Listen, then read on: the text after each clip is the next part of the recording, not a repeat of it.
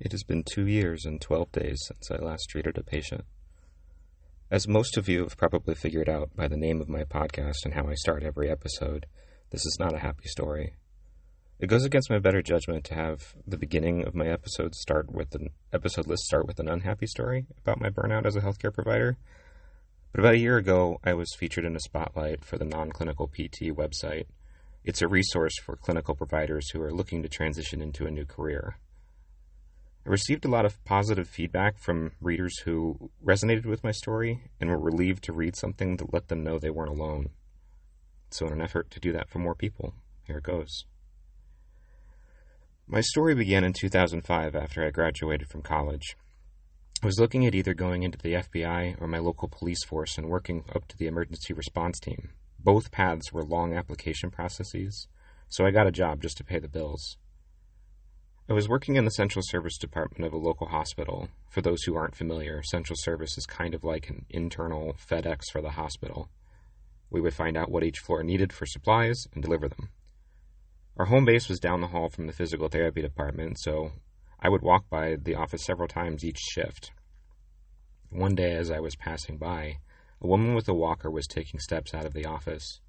There was a PT on one side of her and a PT aide on the other side to support her as she was pretty unsteady on her feet.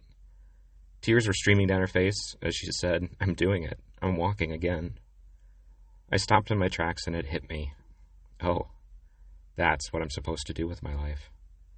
I withdrew my applications later that week and started researching what I needed to do to enter a career in physical therapy. The first step was realizing that I'd have to go through prerequisite coursework of some kind and that would add some time before I could start a career. I'd graduated with a bachelor's degree in psychology with minors in sociology and philosophy. I was underqualified for any work in psychology, but overqualified for any good-paying job that didn't require education. So my bachelor's degree was a very expensive paperweight. I was relegated to minimum wage jobs, and the aforementioned bills to pay I went through an atypical route to becoming a physical therapist. I decided to get an associate's degree as a physical therapist assistant first. This certainly increased my student loan debt in the long term, but as a part-time program, it let me continue working in the short term. I want to emphasize a point as I go forward with my story. During the prerequisite coursework and the PTA program itself, I absolutely and overwhelmingly fell in love with the human body. Still to this day, it's my favorite topic to learn about, talk about, and especially marvel about. After the PTA program, I started working right away while taking the prerequisite coursework to get into a doctorate of physical therapy program. I was able to get into a doctorate program and graduated from it in 2012. After passing the licensure exam, I was ready to hit the ground running. Since I was working as a PTA throughout the DPT program, having 4 years of clinical experience as a new grad physical therapist really helped in landing what I immediately thought of as my dream job. I was hired at a massive health club that, for someone who had fallen in love with the human body, made me feel like I was a kid in a candy store. Obviously, there was physical therapy, but there was also multiple floors of gyms, several pools, including an underwater treadmill, tennis courts, racquetball courts, basketball courts, physicians, podiatry, dietitians, massage, some of the best personal trainers I've ever worked with, one of the most successful weight loss programs in the country, a restaurant, childcare, and even a detailing shop for your car. The place was incredible. There were also 2 smaller facilities in my city with less amenities, but still the same caliber of company culture. I loved my job.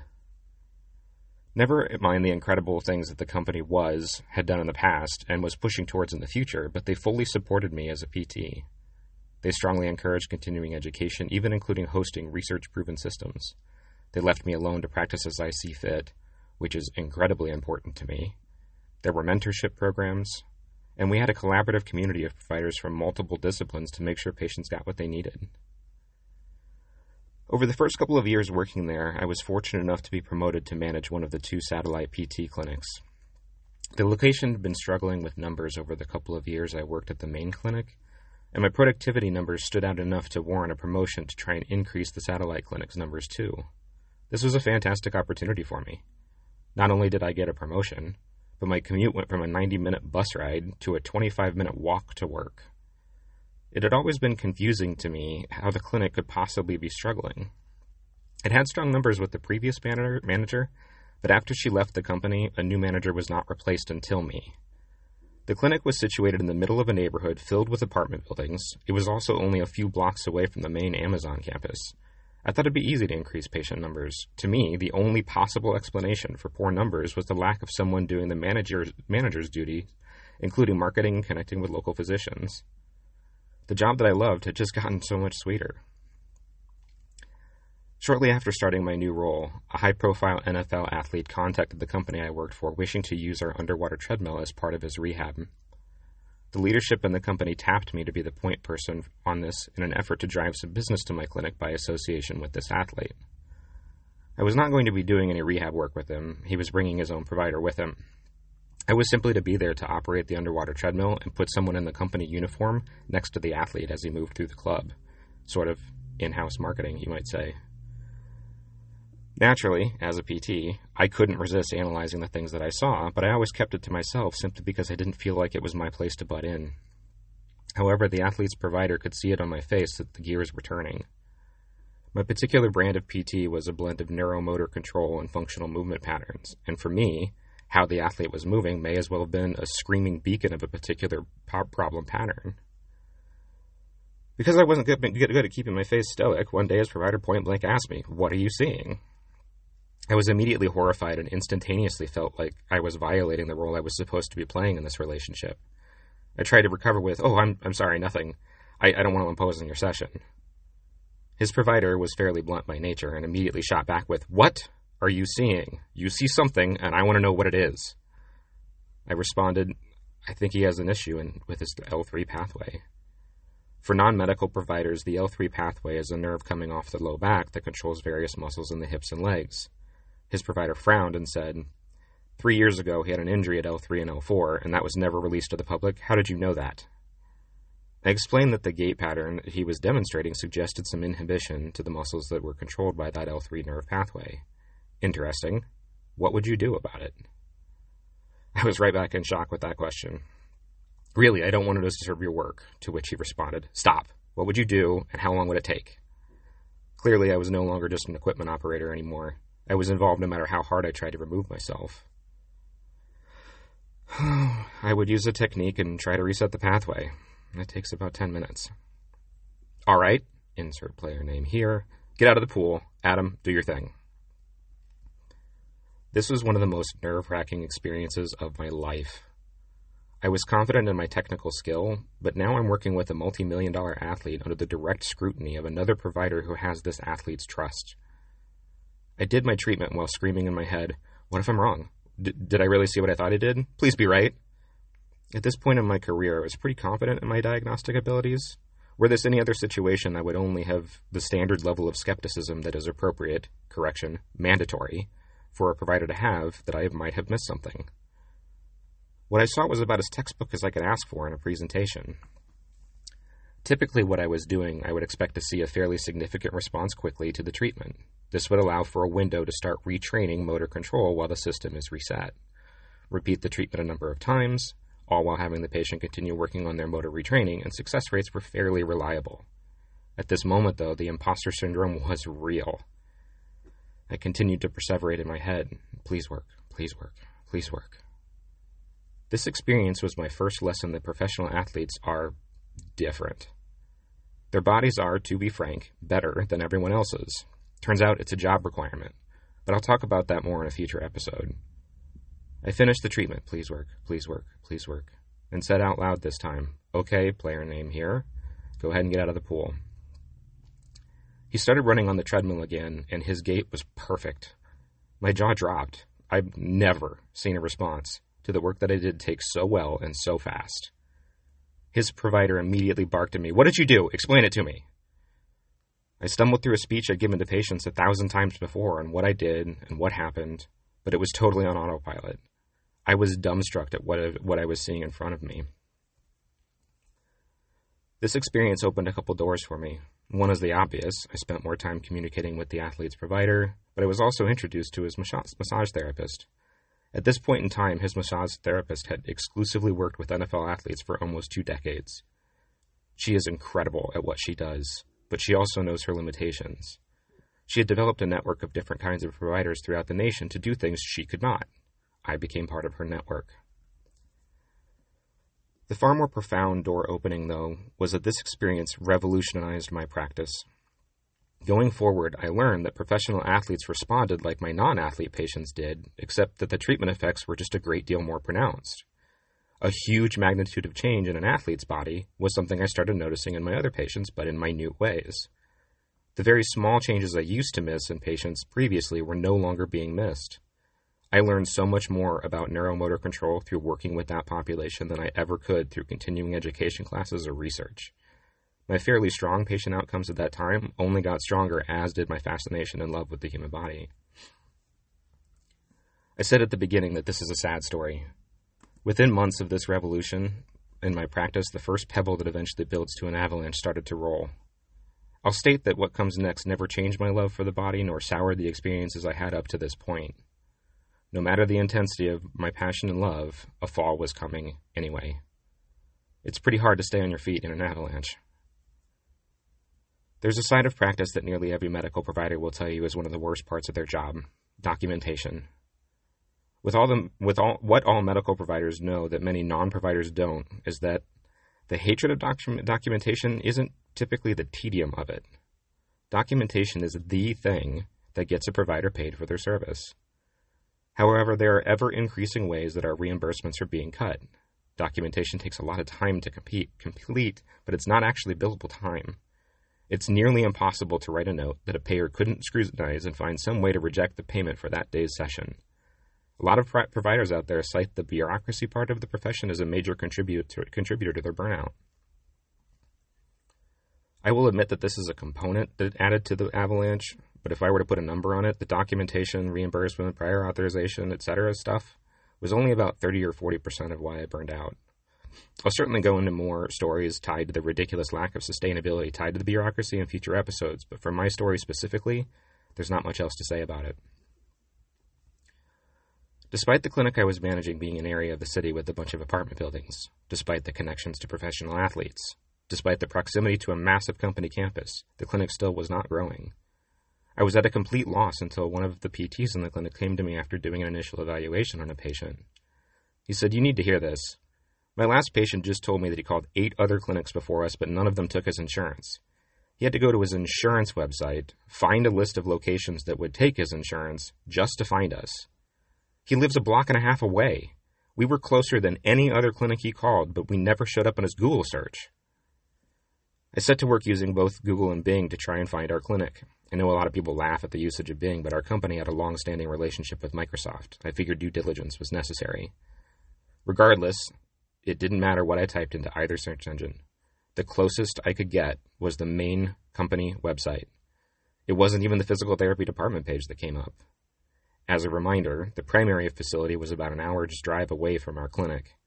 Our satellite clinic was also a rental space in a building where we had little to no control over external displays. So between the limited external display and no presence on the internet, it was obvious what the problem was. No one in the area knew we even existed. We finally cracked the problem. I got on the phone and called my boss to inform him of what we found. Unsurprisingly, he was as shocked as we were. However, we were all excited at the prospect of the search engine optimization that could get the ball rolling on getting patients in our doors. The most effective way to grow a medical practice is word of mouth. The second most effective isn't even close, but if you have no mouths, there are no words to spread. Bringing this information to senior leadership was met with, SEO is expensive. We should do a mailer. Sit with that for a second. The residents around the clinic were almost exclusively software engineers in their early to mid-20s, and we were told we should do a mailer. I was flabbergasted. I did a calculation comparing the cost of local SEO per month versus the maximum possible income of the clinic. The SEO cost was about 30% of the total value of the clinic space, and we were operating below 40% capacity. I fought this for months, but never made any headway. About 2 years after I was promoted to grow the clinic, it was closed due to lack of profitability, and the space was repurposed to a fitness room.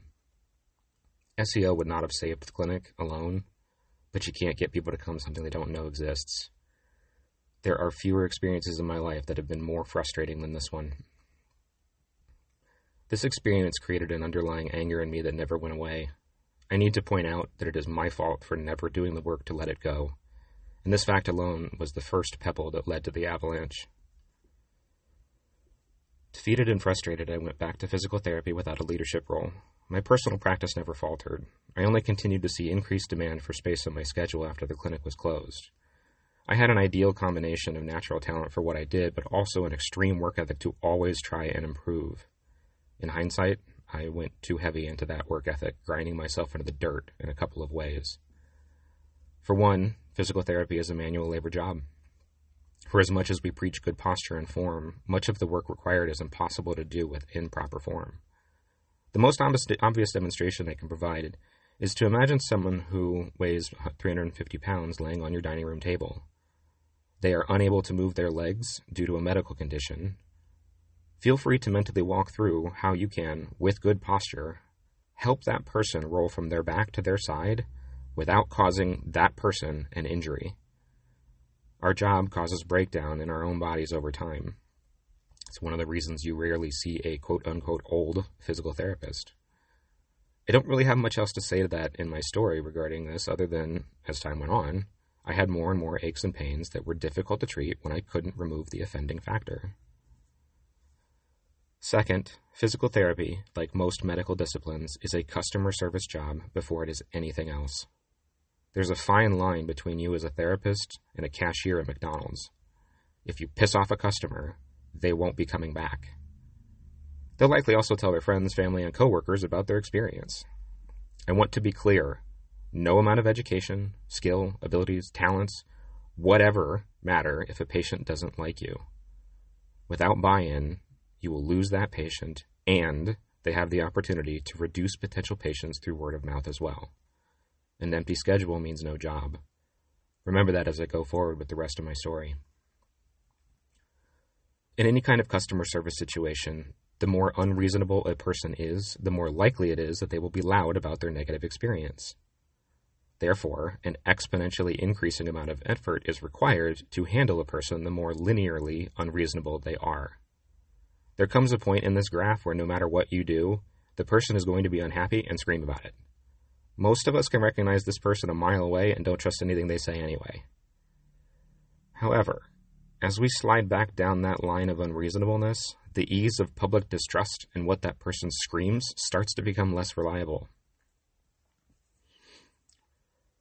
A patient presents with nonspecific low back pain. I get their history and begin my examination. I explain what I am doing and why I am doing it throughout this process. I leave room for questions, and I try to get confirmation that the patient understands before moving to the next step. I report that I have a few theories on why their back may be hurting, but with how complicated the body is, especially regarding low back pain, it's difficult to know immediately. I explain I'm going to send the patient home with a program of 2 exercises that shouldn't take more than 10 minutes in a day to complete, but that they need to be done every day. I explain that I need that program done in this frequency in order to see how their body reacts and changes mechanically between now and next week.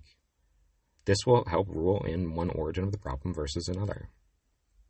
I walk the patient through the 2 exercises, I ensure proper form, and again emphasize the need for data to help determine the path we need to take. The patient returns next week. I ask how they're feeling, and they respond. It's the same. It still hurts. Okay, how did the home program go? I didn't have time to do it. I now have no additional data to work with to help determine the diagnosis and course of action. Next, I go through some of the original measurements, which are unsurprisingly similar to last week. I explain that just like the symptoms, the mechanics are in the same place as last week too. My hope is to demonstrate that for something to change, something has to be done. I start working on a manual therapy intervention, specifically targeting the dysfunctions I found in the initial evaluation. I learn some more information and I convey what I'm finding to the patient. I try to relate my findings to their pain specifically. And I also explain that these interventions will only give us a window of better movement. For lasting change, we need to retrain the muscles to help hold the manual intervention that I did. It's kind of like stretching. You get a window of looser muscles, but unless we change the movement pattern, the muscles will just tighten back up again. I know I need to change the home program because the patient wasn't compliant with the first one. I find a couple of different exercises that take less time than the previous one and can even be done in bed without equipment in hopes of removing friction to compliance. I explain again that these are essential not only for the diagnostic process, but towards creating permanence for the changes I create in the clinic. The next week, the patient returns, and again I ask how they're feeling. I'm the same. Okay, did you have any troubles with the new home program? I was too overwhelmed with work last week, so I didn't do the program. I'll speed this up for you. This pattern continues for 3 more visits. It's understandable that patients can have a hard time getting their home program done for many reasons, both real blockers and perceived blockers. This is the human condition.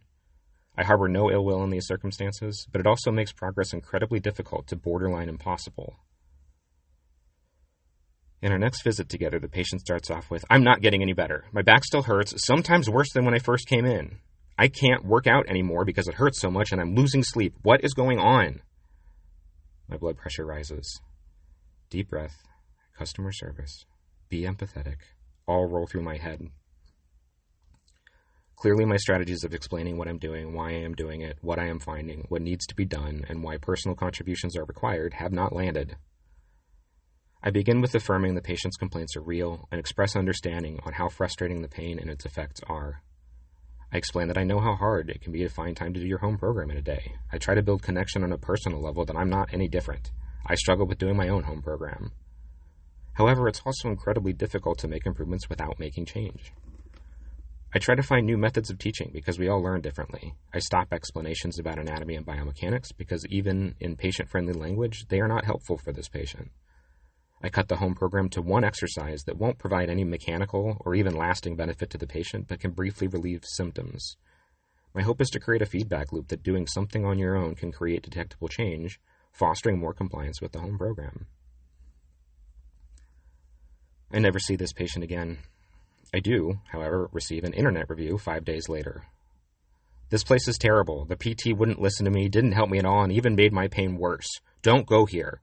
This is one of those horror stories you hear about where medical professionals who don't know what they're doing are allowed to work with patients."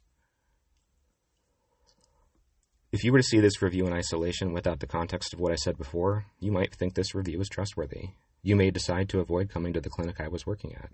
This review had no effect on my practice, and individually, this patient is not a big deal. As I've said, my personal practice never suffered for lack of patients. It was more rare than not for me to have a wait list than it was to have empty spaces over the course of my career.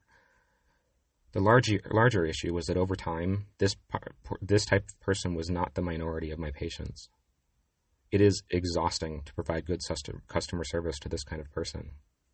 Personally, I don't even particularly care about good customer service, but professionally, it was my job to care about it. I was being given money for the job description of treat patients and get good outcomes. In order to do that, I need to have patients. And to have patients, I had to provide good customer service. Without good customer service, there's no buy-in in what I need them to do in order to get better. Every so often, I would look at my schedule for the day and see that 80% of my patients was this kind of person, and I would call in sick. The level of effort required for that was just too much for one day. Side note, if you ever notice that you get a call from a clinic that your appointment has been canceled because your provider is sick, then you see them 2 days later and they're totally fine, it might be one of those situations. If you've got the mental space for it, check in with your provider. They're humans too. Anyway, as my career progressed, the number of these patients was increasing every day. It got to the point that on any given day, 60 to 70% of my patients were that guy. I can't call in sick every day, so I went to work. Day after day, week after week, year after year. My job became what alcohol is to an alcoholic. It left me physically and emotionally wrecked. It was ruining my relationships and, most importantly, the one with my wife. And I was in a constant state of severe depression and seething rage. Every day I found myself saying, one day at a time, just put one foot in front of the other. Looking more than a day into the future was so overwhelming I couldn't handle it. I'm in a better place now with my new career. As a junior-level product manager in a SaaS company, I'm making the same amount of money I did at the pinnacle of my PT career. I have real benefits. Stress is way lower, and I have free time again. Life is much better. However, I still have a long road of repairing the relationships I was destroying and healing both my body and mind from the trauma of my previous job. My name is Adam, and I'm a physical therapist. It has been 2 years and 12 days since I last treated a patient.